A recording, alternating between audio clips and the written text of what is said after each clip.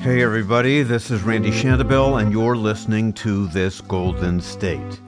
The new president has just inherited the most potent surveillance apparatus in history, and some people worry that Donald Trump will use it to spy on Muslims, activists, and his political opponents. President Nixon and FBI Director J. Edgar Hoover authorized the bugging and wiretapping of their political opponents and people they didn't trust. Even a liberal icon got into the game, Robert F. Kennedy.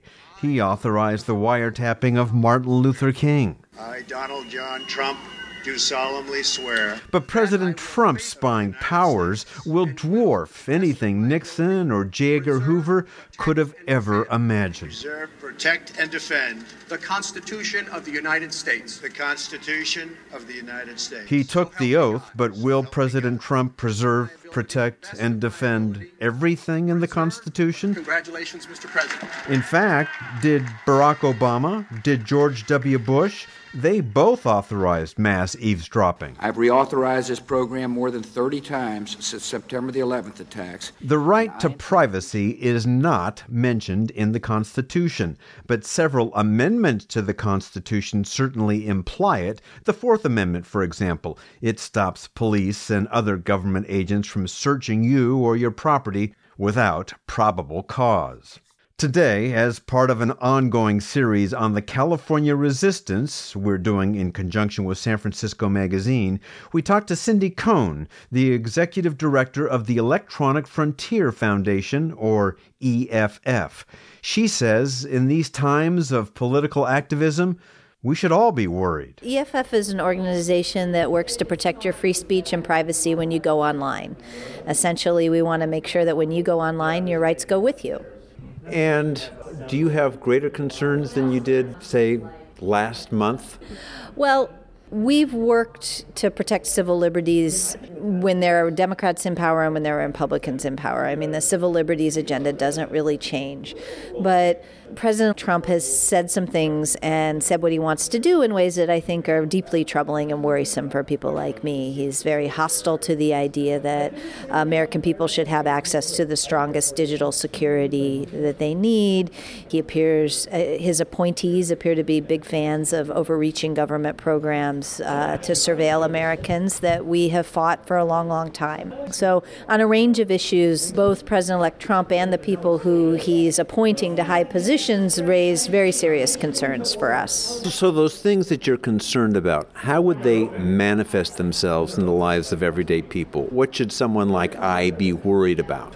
Well, I think that keeping the government out of people's business is really important. People able to have privacy, to be able to organize and communicate with other people without the government having the ability to access that information is tremendously important, whether you're involved in organizing around political protests or you're in a vulnerable minority group or other things. You know, we do our communicating and our organizing online now, and those places need to be places where we can have a private conversation. And you're concerned that the Trump administration will take advantage of being able to get access? We built in the last 15 years the most pervasive and the most powerful surveillance system over the networks that has ever existed. And we were told and we were reassured by people in power, starting with the Bush administration, but continuing through the Obama administration, that it was okay that they had all this tremendous power because they would never misuse it. Now we've got a new president coming in who's going to have access to those powers, and it's just as important to us today as it was a month ago that we make sure those powers aren't misused. And based on some of the things that Trump and his associates have said about what they want to do, there's reason to be concerned. Here's a couple of examples from the president himself. I want surveillance of these people. I want surveillance of certain mosques, okay? I want surveillance. And remember when Apple resisted helping the FBI unlock the iPhone of that terrorist who killed 14 people in San Bernardino? Boycott Apple until such time as they give that security number. How do you like that? I just thought it. Boycott Apple.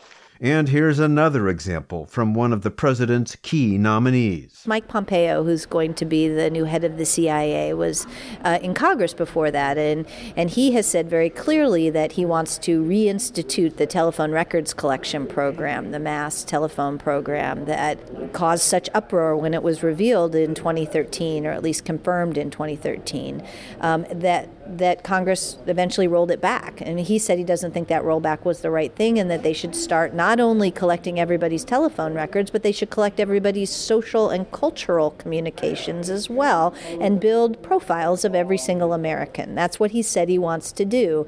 That's deeply troubling, and I think Americans ought to be nervous if their government is keeping dossiers on them and wants to keep dossiers on them. That's not a free country anymore. Now, this is an old adage. You hear people say it all the time. Well, if you got nothing to be embarrassed about, if you've got nothing to be, ashamed of, you shouldn't be concerned. And your reply to that line of thinking is? Well, we're in a time frame where a lot of people have very deep and strong emotions about the government, about the people in power, and they want to organize, they want to engage in their rights to political protests, they want to connect with other people who have concerns too. So those are the kinds of things that traditionally have been at risk when the government was accessed surveillance. We have a history of problems with this. Martin Luther King was surveilled. The civil rights era, people were surveilled terribly by the FBI. There was the McCarthy era where there was red baiting and tracking of people who might have had communist sympathies. There's, now a lot of concern about Muslims. If you are, or you have friends who are, or you might possibly want to join with people who are going to raise concerns about how the government is acting, you should be concerned about this. And this is the thing, it's insidious, right? Once people start worrying about what they can say online, what they can type to their friends, what they can post on Facebook, they start self-censoring. This is very well documented. People just don't say things that they are worried are going to get them, start to get them tracked. So if I'm hearing you correctly, at the very time, because the new president's policies are going to be so controversial, especially here in Northern California, at the very time people are going to be protesting that, the ability for the government to monitor those protests and do something with the information they gather is enhanced. That's correct. And we're not only seeing online surveillance, like surveillance of our internet networks, but we're seeing things like stingrays, which are fake cell towers that the government, that the law enforcement has put up. And by doing that, they are able to track everybody who's engaged in a protest, or everybody who's just going down a city street. They can figure out who you are, who you're talking to, and begin to really basically penetrate the networks of people who might be communicating to make change. And Cohn says those sting towers can track you even if you're not using your cell phone. Most devices ping the cell networks all the time, so that when a phone call comes in, they're ready to, that's why your phone rings, right, is because your phone is kind of keeping track of where you are by pinging the local cell towers. And there's good reasons why you want your phone to be able to ring wherever you are and be able to do that quickly. So, we want the technological advantage of that, but if the government's going to come in and put up a fake cell tower, then they're going to be able to track everybody, not just the people that they're trying to target, but everybody who happens to be near one of those fake cell towers has their calls basically tracked through this. So there's and again, their answer would be, well, if you're tracked and you have nothing to be ashamed of, what's the big deal? But I think that we're in a time of great change now, and it's not about being ashamed of it. It's about whether you want to be able to have a voice in your government or not. So yes, if the only things you're ever going to say are things that the United States, the people in charge of the surveillance systems in the United States are all going to think are good things, then chances are good you're not going to be targeted. But I think the community of people who are concerned that that their views are not consistent with what the people in control of the U.S. government are doing, and so therefore might come under scrutiny, got a little bigger after the election. And this is important whether you're a fan of this government or you're the fan of the next government, right? It's no government should have that kind of power. If we live in a system where you ought to be able to gather together to decide that you don't like this government and you want the next. So even if you think that Obama was a great president, you're going to want to be able to organize in case the next president, Trump, is somebody who you don't like. And even if you like President Trump, you've got to be careful what powers you give him, because the president after him might be somebody that you don't like. So you've said a lot of things that no doubt alarm a lot of people. So now that you've alarmed us, What do you propose people do about it? What can you do about it? Well, we need to do things on a couple of levels. There are some individual tools that are available to people who are engaging in political activity especially, but also in their everyday communications that you can do to protect yourself. You can use tools like Signal, which is an open source chat thing that you would use instead of whatever chat program you're using. If you use an Apple iPhone and you're talking to other people on Apple iPhones, iMessage is end-to-end encrypted, so that's a very good thing. People should take steps to make sure and choose tools that provide them with encryption. But individually, our options to be able to completely protect ourselves are not where they ought to be. And so we need to do two more things. The first thing we need to do is we need to pressure the companies, and many of them are here in the Bay Area. We need to pressure the companies who build these tools to build them with strong security in them and to make those security options the default and work that way. All the companies that make phones ought to do the same thing Apple did with the iPhone and make them all encrypted at rest, make that be the default. There are all the tools that we use should have as much encryption, as much strong security as possible. So we need to pressure our tech developers to make sure that they build in security that protects us. And then the next thing we need to do, we need to put pressure on our government. We need to make sure that they know they can't misuse these powers, and if they do misuse these powers, they're going to get caught and there's going to be accountability. So we need people to blow the whistle. We need companies to stand up when they're being asked to do something that's improper by the government and fight back. And we need to put pressure on Congress and on the executive to make sure that they don't misuse this power, because if they think that it's possible that they can just get away with surveillance and get away with targeting people for engaging in political activism, and that's okay with the rest of us, then I worry that they're going to do more of it. Cohn says an added benefit to using only encrypted devices and apps, they not only block most government snooping, they block malicious hackers too. They're exactly the same. The good news is that the stuff that protects us from bad guys also protects us against the government and vice versa.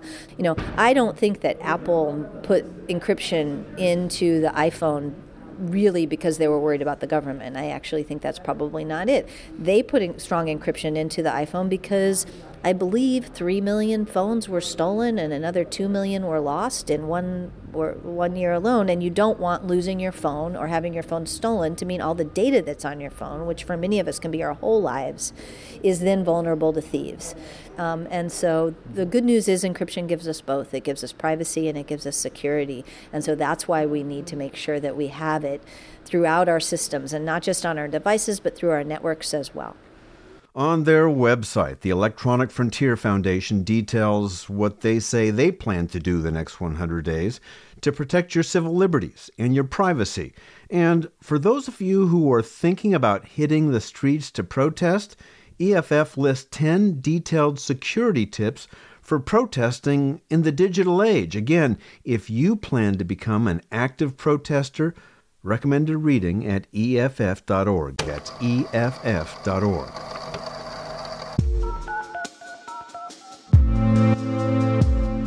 You can subscribe to This Golden State on iTunes, SoundCloud, and Stitcher, and find us on San Francisco Magazine's website as well.